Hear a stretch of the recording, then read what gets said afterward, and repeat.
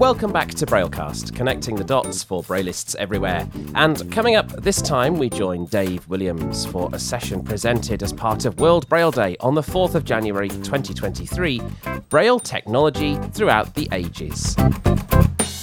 Hello, good evening, and a very warm welcome from the Braillists Foundation. Happy World Braille Day to one and all. We hope you've had a magnificent day and plenty of opportunities to spread Braille awareness, challenge some perceptions about Braille, and maybe even get somebody started with Braille. It's fantastic to have you with us, and we're really looking forward to sharing the story of digital Braille technology. Many of us use digital Braille technology, and this evening we are joined by our esteemed panel of experts, Mike Hudson, who is the director of the APH Museum, Andrew Flatteras, who is the blindness product manager at Humanware, and Venkatesh Chari, the CEO of Orbit Research, who each in turn are going to share their perspective on where Braille technology came from, where it is now, and where it is going in the future.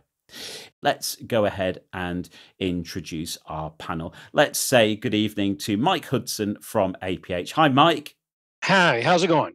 I'm great. Thank you very much for joining us from Louisville, of course, the home of the American Printing House for the Blind. And we're looking forward to hearing about some of your collection shortly. Andrew Flatteras, I believe you're in the East Midlands.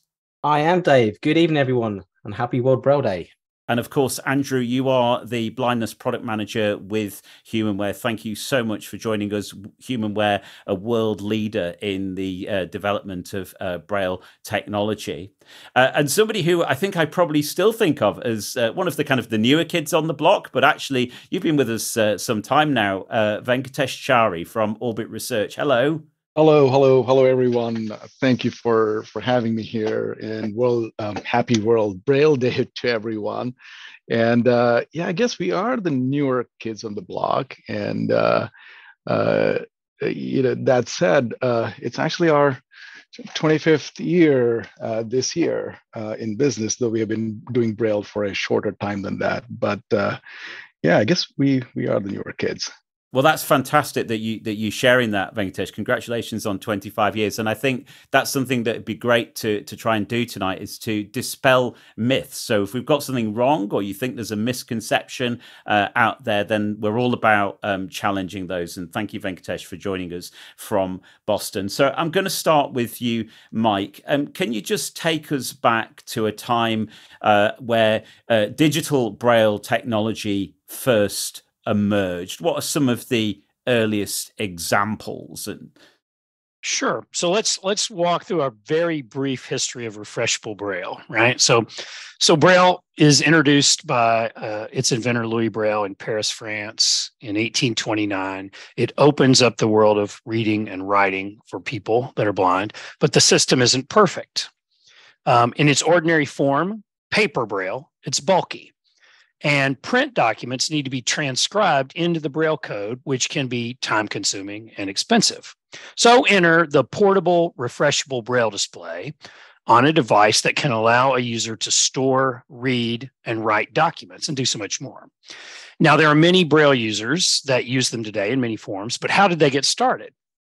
So the first working display that we have in our files at the Museum of the American Printing House for the Blind is a device invented first in the United States by a guy named James Bryce at IBM, International Business Machines, about 1950. And then later a similar device is worked on by a guy named Arnold Grunwald at the Argonne National Library in Illinois, in the US. And this device stored information on perforated paper tapes, and then created raised Braille characters on this rotating plastic belt that moved under the reader's fingers at an adjustable pace. And as the rubber band flipped back under into the device, it would flatten out the dots and then rearrange them, as it rotated. By the early 1970s, other early Braille displays were electromechanical. They used solenoids, essentially powerful miniature magnets, to raise and lower pins to create the Braille. and data was stored on cassette tapes. Both of the earliest examples of this are German. A guy named Werner Bolt introduced his Braillex. And then also in Germany, Klaus Peter Schonherr was working on the problem, and his company later became Handytech. And then in Great Britain, there was a guy named John Clark who was experimenting with a device called the Braille Link. But just as Braille originally comes from France, it was in France that the first real breakthrough occurred. And it came from the imagination of a married couple named Oleg and Andy Tretyakov. And they introduced the first commercially available paperless Braille machine in 1976 in Paris, France. It was called an Alinfa digicassette, and it stored data on a C60 cassette tape and then displayed data on a bar that would raise and lower pins to create and erase a line of Braille at a time. And it was Tretyakov that pioneered the piezoelectric display technology that dominates the market even today, using the principle that some materials change shape when zapped with small electrical charges. So Tretyakov is looking to get his idea to spread around the United States, around the world. So he brings his Alinfa digicassette to this American company, Telesensory, hoping to partner with them to get his device into the American market. But instead, Telesensory figured out that they could probably work around Tretyakov's patent, and so they introduced their own device in 1979, the VersaBraille, which was also a portable device that stored data on a cassette tape and featured a 20-cell refreshable Braille display. And you could use the VersaBraille as a note taker, entering and editing data using its Perkins Brailler keyboard. You could use it as a reading machine, reading Braille documents on the display, or you could use it as a computer terminal, attaching it to a full-size computer and reading Braille on the VersaBraille rather than looking at a computer screen. And so really for the last 40, 50 years, refreshable Braille development has simply been a refinement of Tretyakov's ideas, only now using transistor technology to miniaturize the devices, playing around with the number of Braille cells in the display, as few as 16 or 18 on a small device and up to 40 on a full Braille terminal, and then adding or subtracting applications on the device that would really turn them into true pocket computers with a wide array of capabilities. And there are many refreshable Braille devices on the market today from many manufacturers, but until recently, all of them continue to rely on variations of Tretyakov's piezoelectric cell, and those cells remain pretty expensive to this day, about $250 a cell. And so refreshable Braille displays have remained pretty expensive. The VersaBraille clearly was the game changer for me. I just about remember the VersaBraille and being taught how to use one. And you alluded to the costs there, Mike. Do we know anything about some of the users of those early products and specifically what they will have likely cost? Well, each one of the companies that were coming up with these things kind of had different ideas about how they might be used. For instance, you mentioned the VersaBraille. Really, Telesensory was hoping to get into the American Library of Congress market for talking books, like to replace Braille books and talking books that you would download that you would get from the Library of Congress with a refreshable Braille display device, an e-reader, right? But that never panned out for them. But all of these devices were really expensive. It cost a tremendous amount of money to bring them to market. And then the market was so small, just as it is today, that they ended up having to charge a tremendous amount of money for each one. And one that comes to mind is the Clark and Smith Braille Link, which was one of the first refreshable Braille display devices that also had a QWERTY keyboard. And it came out in 1982, and it cost in 1982 £5,000. Goodness me, that's over 40 years ago now, and £5,000 in 1982 clearly was quite a bit more than it is now. It might be £50,000 now. I don't know, but yeah, it was Yeah, it was well outside the what an ordinary person could expect to be able to afford. And I think that Braille Link, a number of them comes to mind. I think in the first 10 years that they were selling those, they sold like 60. I mean, that's unfathomable, right? That you could have a product that you would sell that few of. And do you think, Mike, and I'm going to come to you, Andrew, in a second. Mike, do you think there's anything from those early days, perhaps something in your museum, maybe a product or a feature that we're lacking today? That have we lost anything, do you think? Well, this is what I'm thinking we've lost. One, you already alluded to it. They're really expensive. And while refreshable Braille displays today are, they're still expensive, but they're not nearly as expensive as they were. They were heavy back then. They were very heavy. Now the refreshable Braille displays are small enough you can stick them in your pocket. And they were fragile back then. Like if you dropped one, it broke. So, when I was reading your question in advance, what I was thinking is the things we've lost are all the bad things. The modern refreshable Braille displays are durable. They're small and light. You can put them in your pocket, and they're a lot less expensive. Yeah, nobody was putting a VersaBraille in their pocket for sure. So, Andrew, let's come to you then. Of course, Humanware famed, for the Braille Note amongst other products, and the Braille Note Taker now, of course, is well established. How would you say it's evolved over the years? Well, it's evolved significantly. I mean, if we go back from the VersaBraille years, as Michael was saying, back in 1979, I'd say the real kind of game changing of note takers started during the early 2000s. That's where I believe it was kind of established. It initially offered the way to achieve your daily task from one device while working in that fully versatile Braille environment. Again, it included various different options of input, so a QWERTY input and a Braille input. And it also opened the doors to the World Wide Web, in that all in Braille environment. And back then, speed was not so much of an issue when we're working with the dial-ups. It was, in fact, that you could obtain lots of information and explore the world around you. But really moving for a few years forward to 2016, that's where a more significant breakthrough happened for note takers and really took advantage of mainstream technology, where we saw the shift from the Windows CE environment to an Android operating system. And this applies to most note takers out there today, including the Braille Note Touch and the Braille Sense. This was the era where tablets and apps were the big buzzword during those 2015, 2016. And the Braille Note Touch at that point was classified as the first Google certified Braille tablet, which gave access to third-party apps. And with the Keysoft, which is the environment that the user experienced, those third-party apps, providing they had accessibility built in, would be productive to use through the Keysoft accessibility suite from Humanware. But the Braille Note Touch specifically was designed around students and teachers. So we had the option to type in Braille using a physical Perkins keyboard or the use of the touch screen to type in Braille. And that screen still today serves for many benefits. Now, don't get me wrong, the screen does add to the weight, but classroom teachers are typically familiar and comfortable with tablets and smartphones, but not familiar with Braille.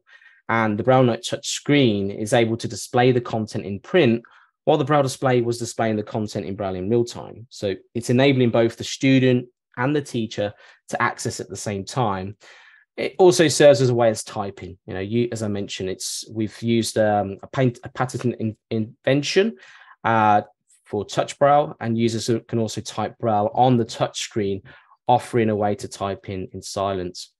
But note takers now, from my perspective, continues to be improved through their proprietary software, making way for creating printed math contents, science, graphs, working in a remote learning environment. And again, during the pandemic, these note takers were critical for students and users that had to work in their home environment, accessing to learning management systems like the Google Classroom.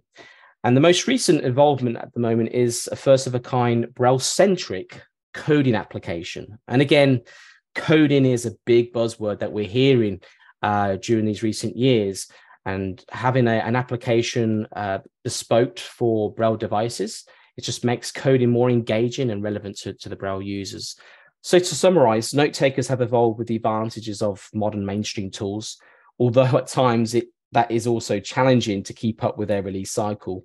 But Keysoft plays the imperative role in note takers' evolution, and there'll be more to come to cater for new use cases as they come against us. So lots of progress in terms of connectivity and software capability. Thinking about the hardware and the Braille display itself, Mike sort of indicated that the technology that really kind of dominates the market at the moment, that piezoelectric technology, hasn't really changed substantially. Are you able to comment on that? Well, I mean, firstly, it's great to see many Braille devices come through. I mean, it's not just Braille devices from Humanware. Other Braille manufacturers are really producing Braille. And I'm sure Venkatesh will touch base on what he's offering. And it's great to see so many options, because I don't think we've been in a better situation than we are today with the amount of Braille displays that are available. As for the kind of underlying technology that you referenced, the Braille Piezo, it's, I'm certainly in agreement. And what we have to look at is the reliability. That's the big one for us. I mean, when we look at developing new products, we have to think about the reliability, the customer feedback, and the change in technology. There's a huge risk, and if we've been viewing many different technologies. A lot of startup companies do approach Humanware, and they have come and gone, and it's very unfortunate, because we all want to have we're all working towards the same goal, right? To have more Braille at a cheaper price, but there's still nothing out there today like the Piezo. And if there is new technology, which is great to see, there are some limitations that we need to consider. We're going to come to Venkatesh in just a moment. Final question for you, Andrew. With the lines between Braille displays and note takers blurring, who is the user of each of those products, or doesn't that really matter anymore? That's a great question, and it's a question that arises quite frequently. When we look at new Braille devices, we look to offer something different, relevant to today's environment and specific to new use cases that each persona have. In comparison to note takers, a Braille display functionality is still preliminarily a Braille terminal that will connect to a modern mainstream device. So for many users that are confident with mainstream devices and screen readers, a Braille display is perfectly adequate to achieve their task. But what makes that little blurry is the new modern Braille displays today, including the Braille BIX, the Mantis, Chameleons, and so on, have some form of intelligence built in, or standalone applications as they are known. And these standalone applications are intended for smaller note-taking tasks. Similar to our cited peers, they have access to laptops, mobile phones, and they will take notes using their pen and paper.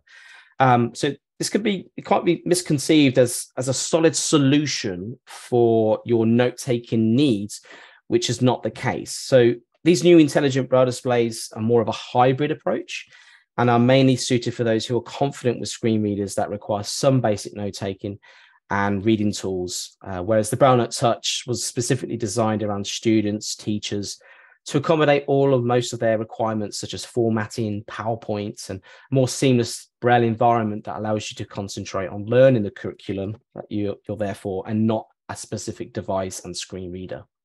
So a Braille display is often used by a person who's used to a screen reader, and for those who require full note taker experience to accomplish like schoolwork, the ideal solution would be a note taker. Venkatesh, what is the problem that Orbit Research is trying to solve? The main problem we're trying to solve is really affordable access to Braille. The dream of Braille for all.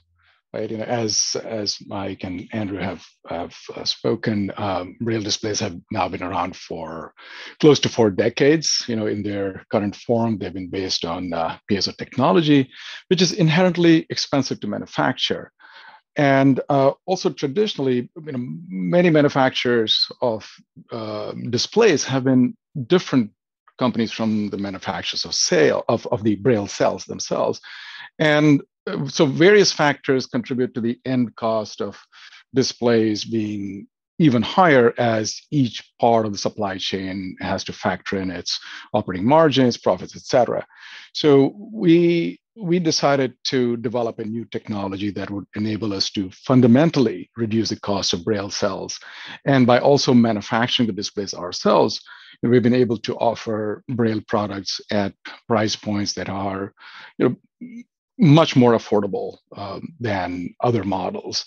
And this was the vision that the Transforming Braille group was formed to pursue. And we're really humbled that we have been able to make this a reality to a large extent. So one of our goals was also, in addition to affordable Braille, one of the goals was also to produce better quality of Braille and to have lower power consumption so that devices can be used more easily and more conveniently in developing countries where access to power may not be that easy.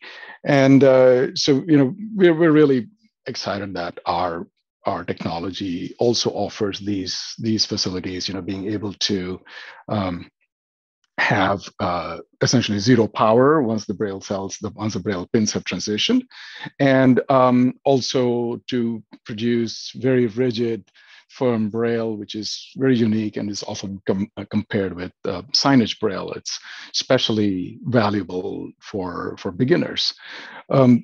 One of the things we also wanted to do was to keep the products really simple and easy to use, providing some basic standalone functions, and keeping in mind that the landscape of consumer products and user scenarios, user behavior has changed in the past decade or so.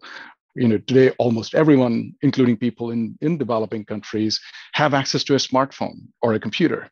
So our products don't try to do the kinds of things that a phone or a computer already does and does really well. They all have really great browsers and Twitter and Facebook clients and great email software.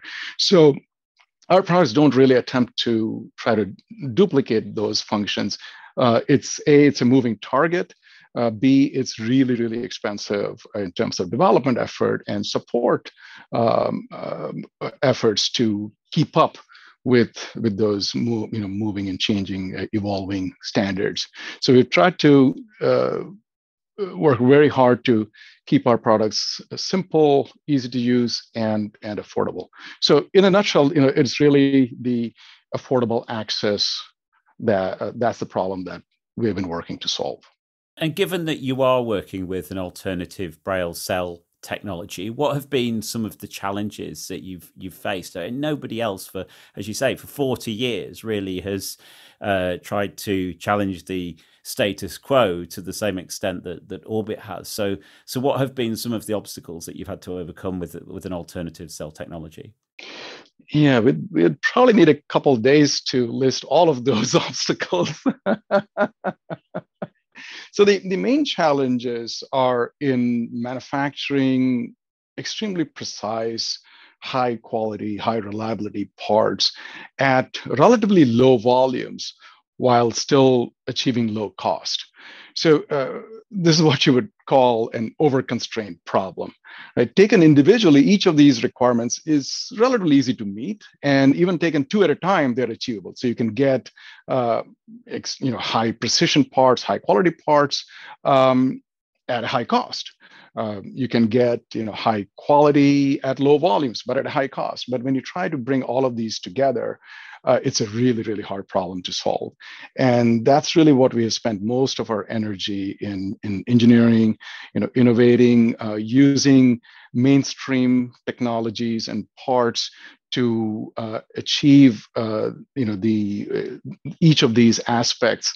And we have been successful in achieving this, but it has taken a tremendous amount of effort, and continues to take effort because it's something that has to be closely monitored, continuously improved in order to maintain the quality that we want our customers to expect from us.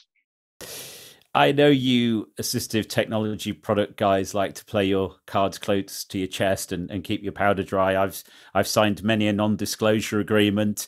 Are you able to share any processes or components that might be in the pipeline that would change the experience for consumers? So our goal, our overarching goal, continues to be affordable access to Braille. And so to this end, we are pursuing several initiatives to optimize the cost of our Braille technology further. We're also following developments in the industry. There are several exciting things that have been shown recently, which certainly have potential. And one of the challenges, of course, as Mike and Andrew also alluded to, is that the transition of science to technology to viable product is not easy. There have been many concepts in the past that have held much promise, but for various reasons haven't been able to translate into viable technologies and products. So there's a lot of work that lies between exciting concepts and viable products. And a significant part of our efforts are applied to this aspect, evaluating improvements to existing technologies, evaluating new technologies, and then determining how viable they are. It's possible to make cells really compact and lightweight and really thin. But is the cost still acceptable? Is the usability still there? And one of the challenges is that fundamentally, the laws of physics still have to be obeyed in our universe. And this is a problem of physics, right? You're trying to actually make a dot or a pin move and exert several grams of force. It is most people can ask, oh, what's so difficult about a Braille display? You can get really inexpensive LCD displays, and the difference is that photons, light particles, are massless, whereas Braille pens and fingers are not. So I know this is kind of a long answer to your question, Dave, but I hope it's helpful. Great content from our panel so far, but now this is the time to ask your questions if you have any. So we're going to come to Mike Moat first, and after Mike, we're going to come to Theo. Mike, you are good to go. Thank you, and thank you for what you guys are doing today. This is a really good discussion. Just a quick question about support for Braille on Android. I know in the recent months they included it into TalkBack for the first time, but the HID protocol has not really been supported, and that's hurting those of us who use Mantis for one, and it probably would be an issue for others.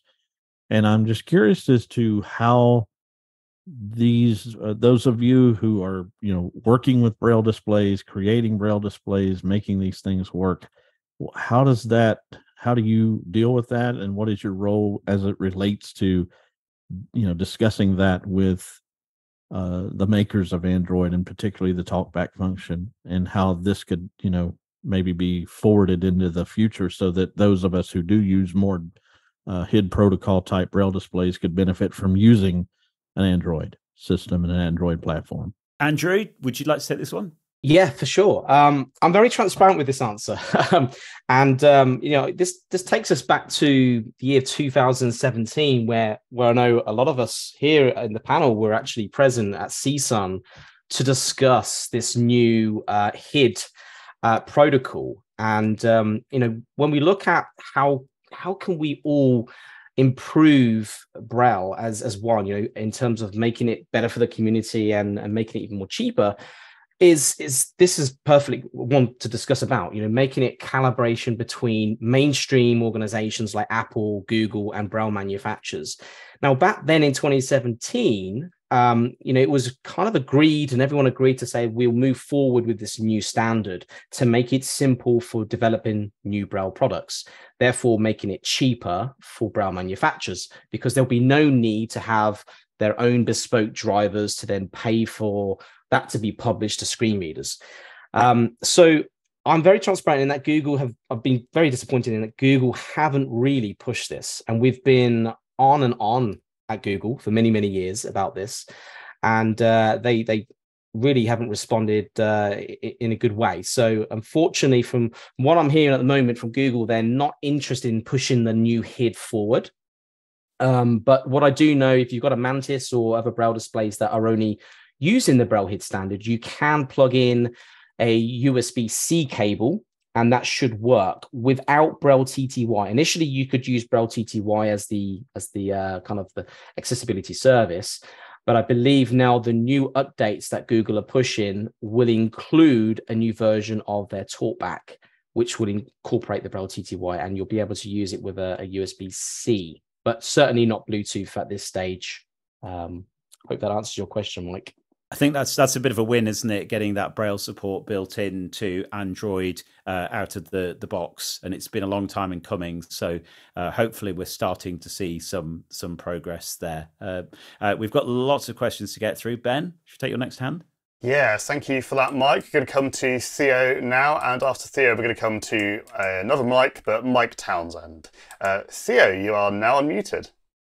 So I was wondering if Shimuna have any plans to improve the display of maths in UEB codes on the Brailliant, specifically both when connected to JAWS, because it currently only displays Nemeth, and also in the calculator on the display itself, like in the Keysoft Lite app, it is only computer Braille, which means it is not very useful for me. So if I forget my calculator, it's often a viable alternative to use a calculator on the device, and the Braille display one's great, except that sadly at the moment, that's only in computer Braille.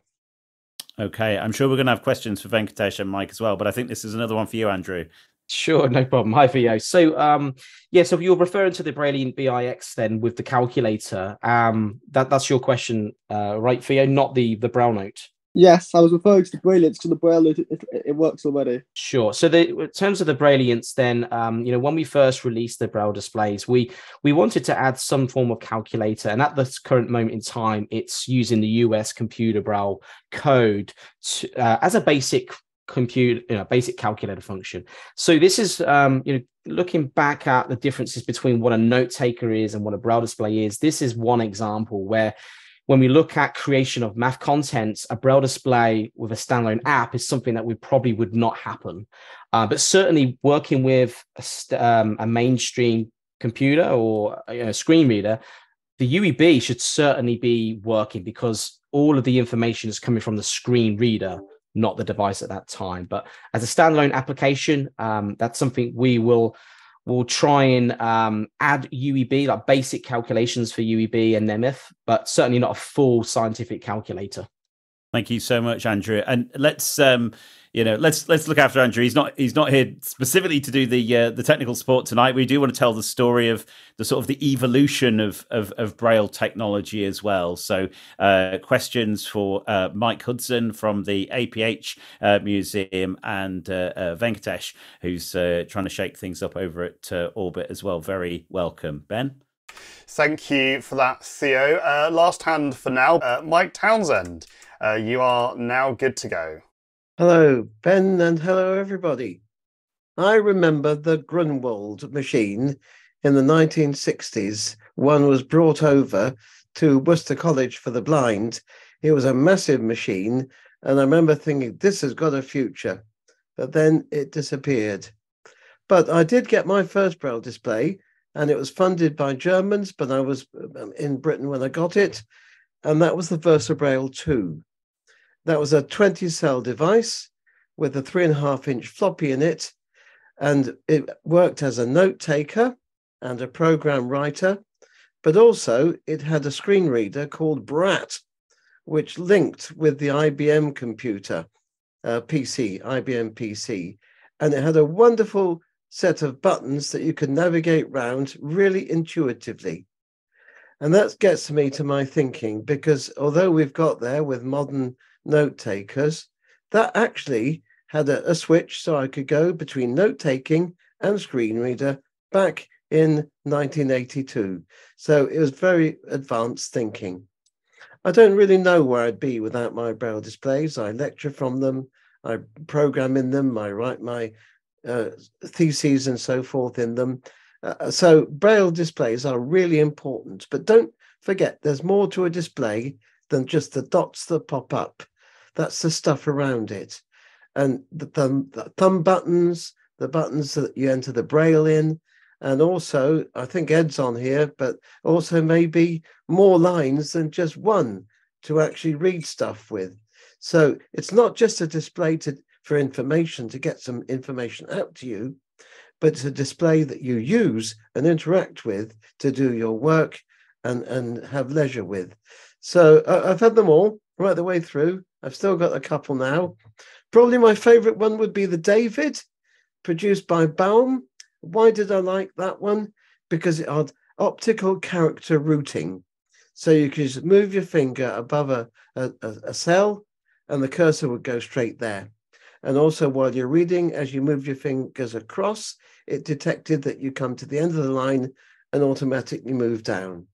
Cursor routing is very important, but the best kind of cursor routing I've ever experienced was the David with optical character routing. I could talk forever, but you can interview me sometime, but I've got quite an experience of Braille displays. And thanks for the history. And if you'd like any bits from me, Mike, for the museum, I've been over there, seen your museum, but I've got some pretty ancient stuff here you might like to look at. Oh, it sounds like I need to come see you. Yeah, those are the kind of stories I love hearing. We got one of those VersaBraille 2s into the collection not too long ago. And yeah, it's like almost like the past is almost like it's a family tree of all these different companies who at one time or another have manufactured devices. And Mike Hudson, while we've got you, about multi-line then, I mean, we're starting to hear a lot more about that now. Some of the manufacturers have made announcements, we always hear rumors, of course. Is this the kind of the first point at which we've seen any kind of multi-line emerge? We know Canute, of course, from Bristol Braille Technology. Has anyone else had a stab at multi-line? What do you think's changed recently? Well, the full page Braille, refreshable Braille display has often been described as the holy grail of Braille displays. And I know that APH, I'm not, involved in product development, but I know that we are probably introducing or announcing, today that we've got this device, a full page display called the Dynamic Tactile Device, the DDT, which is a full page refreshable Braille and tactile graphics display. So it's going to combine Braille with actual tactile graphics. So that's a pretty big development that's going on here at APH. Indeed, yeah. And we should also mention Graffiti that Orbit has demonstrated publicly in the past, which is a tactile display. And of course, the Canute has 9 lines of 40 cells. So, Ben, I think we've got a couple more hands. Yeah, so we're going to come to Christine first. And after Christine, we're going to come to Bart. Christine, you are now unmuted. Okay, you talked about the difference between the user of the Braille display and the note taker, and there's a continuum there from the student to the person who is like working with computers routinely. And that continuum is interesting because I think a lot of people get stuck in whichever one they're on. And the kids come out of school not knowing how to use a computer with a Braille display as opposed to a note taker, and they think they have to live with note takers the rest of their lives. And I think that can be, that's just my comment. And I wonder, how do you address that continuum issue? I can certainly answer that, Christine. It's a great question. And it's something that HumanWare also promotes. We don't promote that you just use a note taker in schools. We certainly push the fact that you need to learn your QWERTY keys. You need to learn JAWS, screen readers of any type, so whether it be NVDA or JAWS or any other screen reader. It's really important for them to learn that so that they can become more employable as they get older. As you said, note takers is not something they want to take on for the whole of their career. So it is something that we push towards, that you need to learn. But what we're saying as the message is, in schools at a young age, including the TVIs of this world, it's very difficult to learn a screen reader at a young age. And so rather than learning the screen reader and a Braille display, what's really important for that young kiddo is to learn the curriculum, learn what they're there for initially, okay? And then they'll using tools like a note taker to easily, seamlessly work in an all Braille environment at first, but then also transfer their skills into QWERTY and, of course, computer skills. I mean, that's really important. And we've never said just use a note taker. We go to our sighted peers and they use laptops, iPads, all kinds of different tools. We all have different tools in our pockets. So it's really important for those kids to have the same. Thank you for that, Christine, and thank you for that answer as well, Andrew. Going to come to Bart. You are good to go. Good evening. It's nice talking about history, and I'm only 42, but I thought to give out a quick shout out to some products that I used in Belgium and that might not be very well known in other countries. I was 8 years old, 1988, when I went to regular school, and I needed already technology because the teacher promised to learn Braille, but she didn't. And I was one of the first customers of a product called Braille Deck.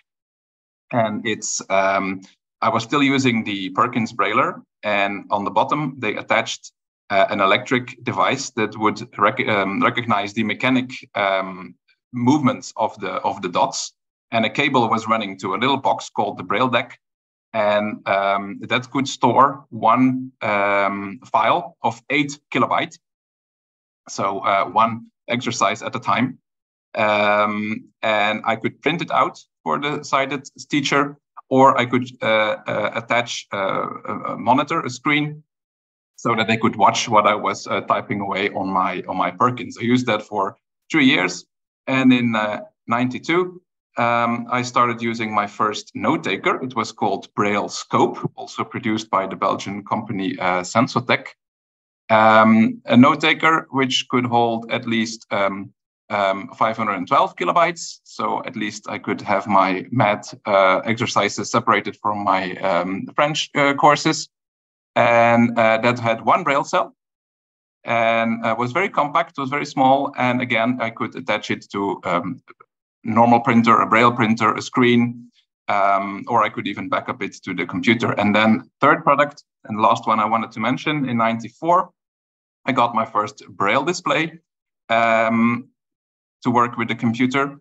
It was called Braille, also developed in Belgium. And it was revolutionary in the sense that it was a Braille display, 12 cells, no cursor routing yet, no thumb keys, anything, just 12 Braille cells. And it housed also the Apollo synthetic speed. As you know, it was hardware at the time. So it was one small device, not much bigger than today's 40-cell Braille display, and so much smaller than the other products that we had. It was very portable, so 12 cells and the Apollo on board that I could use with my DOS computer.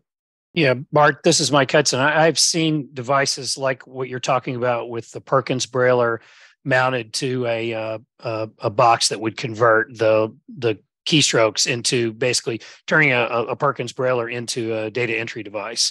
Actually, Dean Blasey, who's a technology pioneer here in the United States, well known, had a company called Maryland Computer Services that manufactured those things.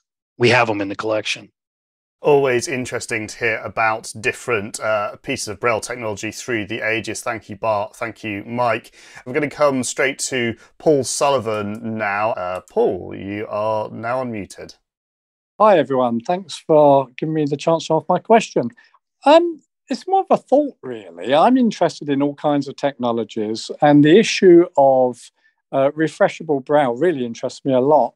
And I'm wondering what happened to the Mountbatten Brailler, because it seems to me that is a kind of refreshable Braille. It's not pins going up and down, it's Braille on paper, but you can print out stuff, you can or could make many copies, and it seems to me it kind of does what you want from a refreshable Braille. It produces Braille on demand, and but without the issue of the piezo crystals and all that sort of expensive technology that we've heard about today. Just wondered if anybody on the technical side has got any thoughts on that. I guess the Mountbatten's more like an embosser than a display. Is it fair to say? Well, it could do a lot of things, but it could do pretty much anything you wanted. The one thing it didn't have was a refreshable Braille display, but it could be connected to a computer. It could drive a standard printer even. Thank you for that, Paul. We're going to try a phone number ending in 908. 908. I've just asked you to unmute. Just give you a moment to do that, and you're good to go. I have an old Versa Braille 2. What he actually gave me with instructions. I obviously have no use for it, but I don't want to throw it away. Does anybody have any suggestions as to what I can do? Would anybody be interested? Oh, that's a hard one. We have two of them in our museum collection. So then the next question would go, what other museums in the United States might want to collect one of those? I hate to say it, but a lot of times eBay is a really great way to find somebody out there that wants the piece of technology that you have, because there is somebody out there that wants one. I don't say that until I know that the museum has collected it, right? But after that, a lot of times I go on eBay and find pieces of this old technology out there. It's a pretty great place to look for it. Great tip there. We're going to come to Sandy next, and after Sandy, we'll try to get a couple more hands in from people who we haven't been able to unmute. Sandy, you are now unmuted. Thank you. Hello, everybody. Just a couple of very quick points. My first ever Braille note taker was a Versa Braille. And to this day, I remember writing very quickly in Braille, and whether it was I pressed the wrong chord sequence, but I remember so often my cassette starting to rewind to the beginning and having to work out how much text I'd lost since I'd last saved it. So we've come a long way in terms of reliability of Braille displays.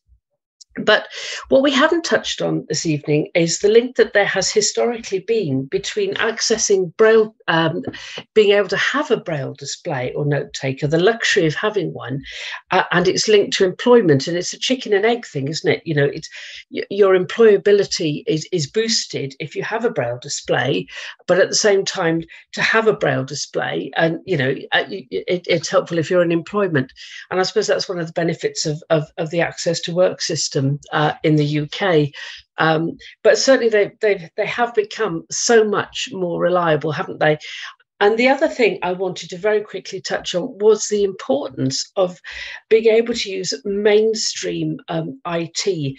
I've come across situations in the past where I've worked in a big organisation, and somebody wanted a role, if you like, within the organisation, but they could only use Braille note takers, and we had a very complex IT network, which most Braille displays and note takers just, if any, really couldn't have coped with. So it's tough for students now, but they do need both those skills, don't they? The ability to use the Braille note takers, but also the mainstream. So I just wanted to reiterate that, really, the importance of that in terms of employability skills. To Sandy's point, Venkatesh, how aware have you been about that sort of chicken and egg situation, that sometimes you need a Braille display to get a job and you need a job to get a Braille display? And obviously that's, one of the drivers for you is pushing down the costs so that individuals perhaps might be able to afford their own device. Yes, indeed. I mean, that is a very, I guess, classic problem, challenge that people essentially all over the world face. And as you just said, bringing down the cost of Braille displays makes it more affordable to individuals, and to the extent that they're now affordable to many people, even in developing countries. But what it also enables is for smaller or individual donors to make it possible for a student or a visually impaired person to have a Braille display. So whereas previously the cost of Braille displays were so high, very often someone would donate one to a school, and it would promptly get locked away because it was so valuable, so expensive and they had no means of enabling one student to make use of the display. So it was essentially, even though somebody was generous enough to donate one, it really wasn't of any use to the end user. So with the lower cost Braille displays, that has changed dramatically. So instead of one, someone can donate several, 5 or 10, and make a real difference to the school or to the organization. Yeah, it's heartbreaking when you hear about kids who are told they can't take their Braille display home because it's too risky, Ben, I think we might have a couple more hands. Yeah, we're going to come to Alison next. Alison, you are good to go. Thanks. Just a quick question, because I haven't used a Braille note taker in quite a while. I started off with the Braille Note and then the Apex in high school, and ever since college, I used the Focus 40 Blue Braille display. But I'm curious because one of the big reasons I switched was because converting the documents from BRF to a Word document for my teachers was really tedious because I can only do one at a time. Like if I could have converted a whole folder of documents, it would have been a lot easier. Has there been any progress made towards that? Alison, what was the note taker that you said you had? A classic Empower, or it was called the Braille Note Apex. So with the Apex, I know you certainly can select a folder and translate all those Braille files to a DOC file. So that is certainly possible, and we can certainly touch base and get you doing that if you need. It's not a problem. Thank you for that, Alison. Great question. Going to come to Steve Downing next. And Steve, start talking. You are good to go. Hi, guys. Fantastic session. Very, very, very enjoyable and interesting.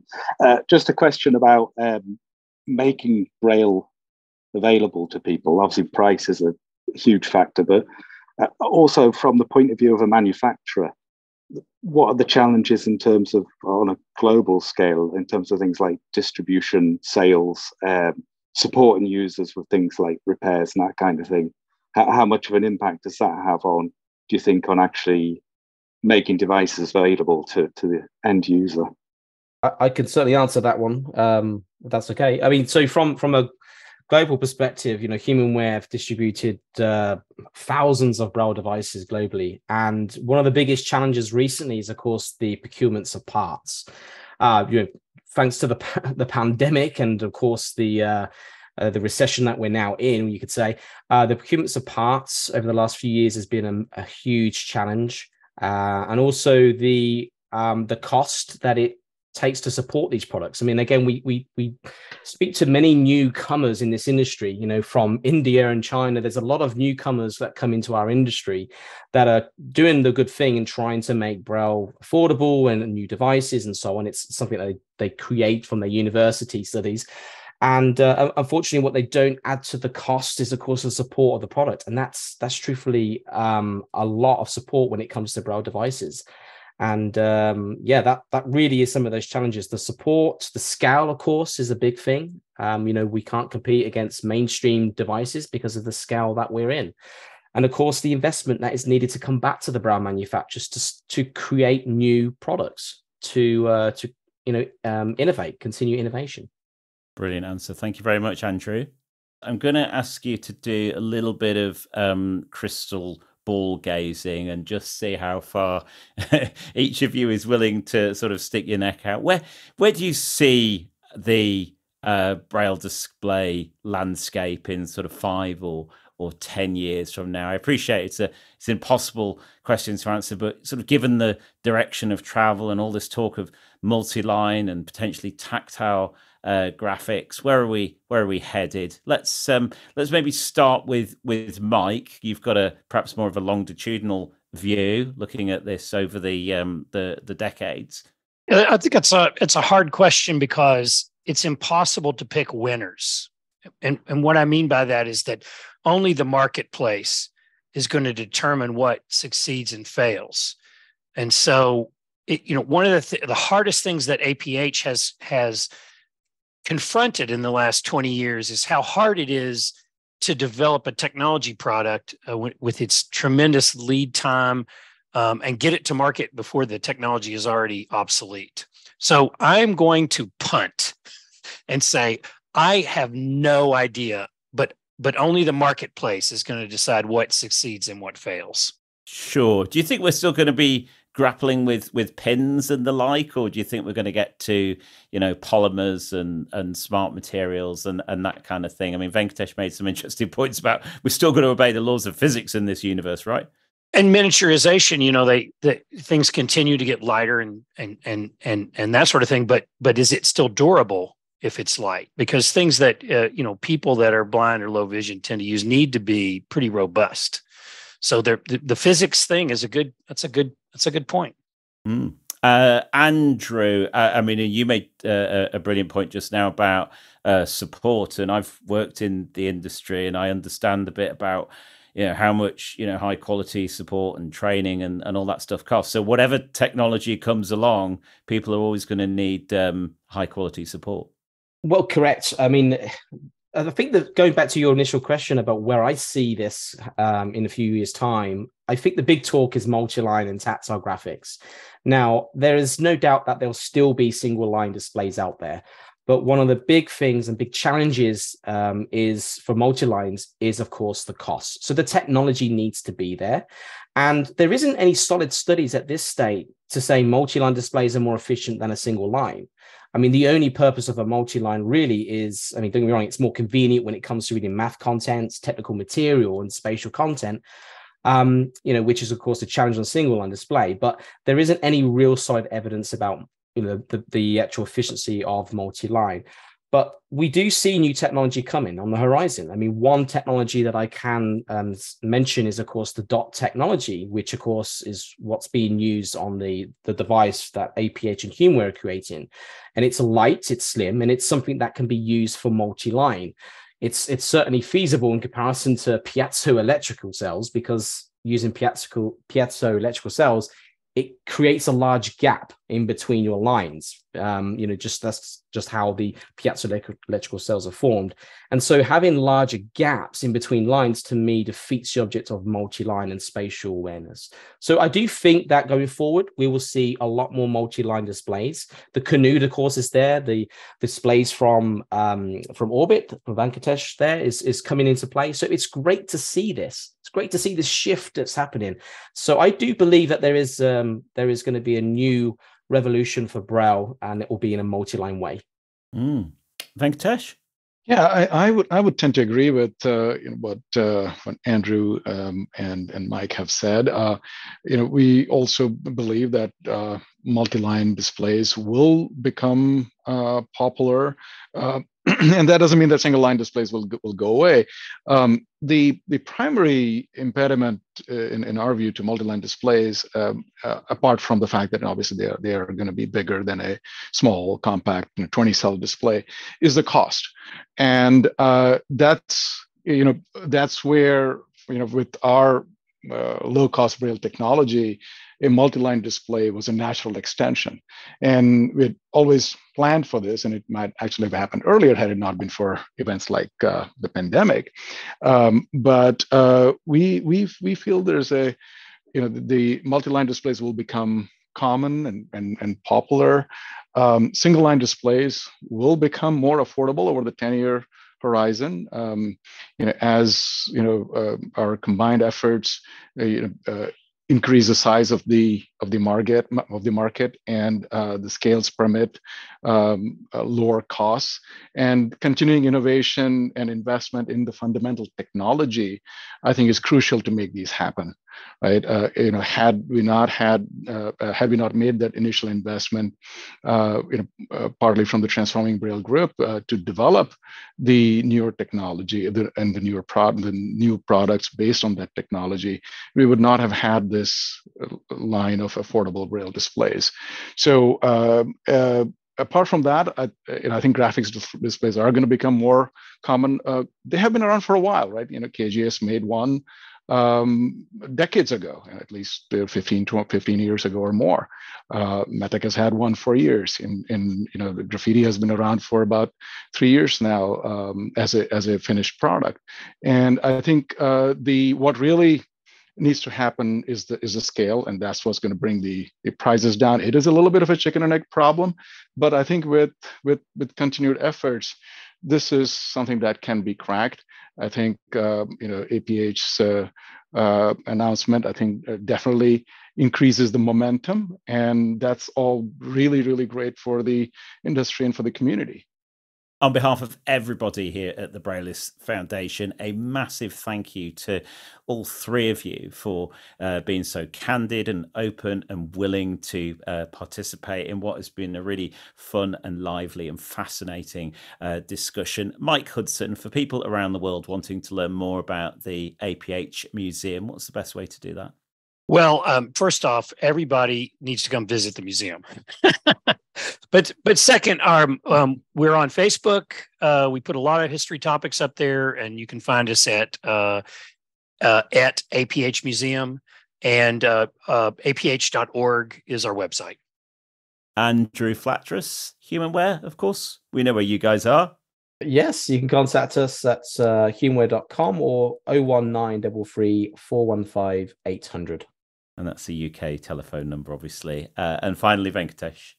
Our website is orbitresearch.com, orbitresearch.com. And you can contact us over email at information@orbitresearch.com, or just simply sales or tech support at orbitresearch.com. They all get answered promptly. And a massive thank you to all of you for sending in your questions, for sticking around, for participating, and making this World Braille Day one to remember.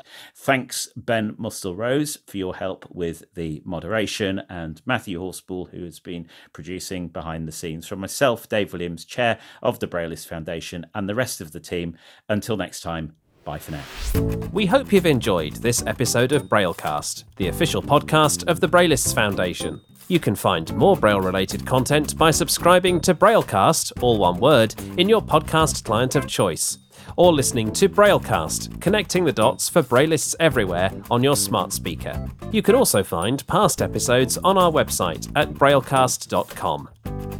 If you have comments on the podcast or suggestions of topics or guests for future episodes, we'd love to hear from you. Please email help@braillists.org. You can also find the Braillists on Twitter @Braillists or on Facebook, facebook.com/Braillists Foundation. Finally, if you like what you've heard, spread the word. New listeners are always welcome, so if you know other people who are interested in Braille, please tell them where to find us. In the meantime, on behalf of everyone at the Braillists, thanks for listening and bye for now.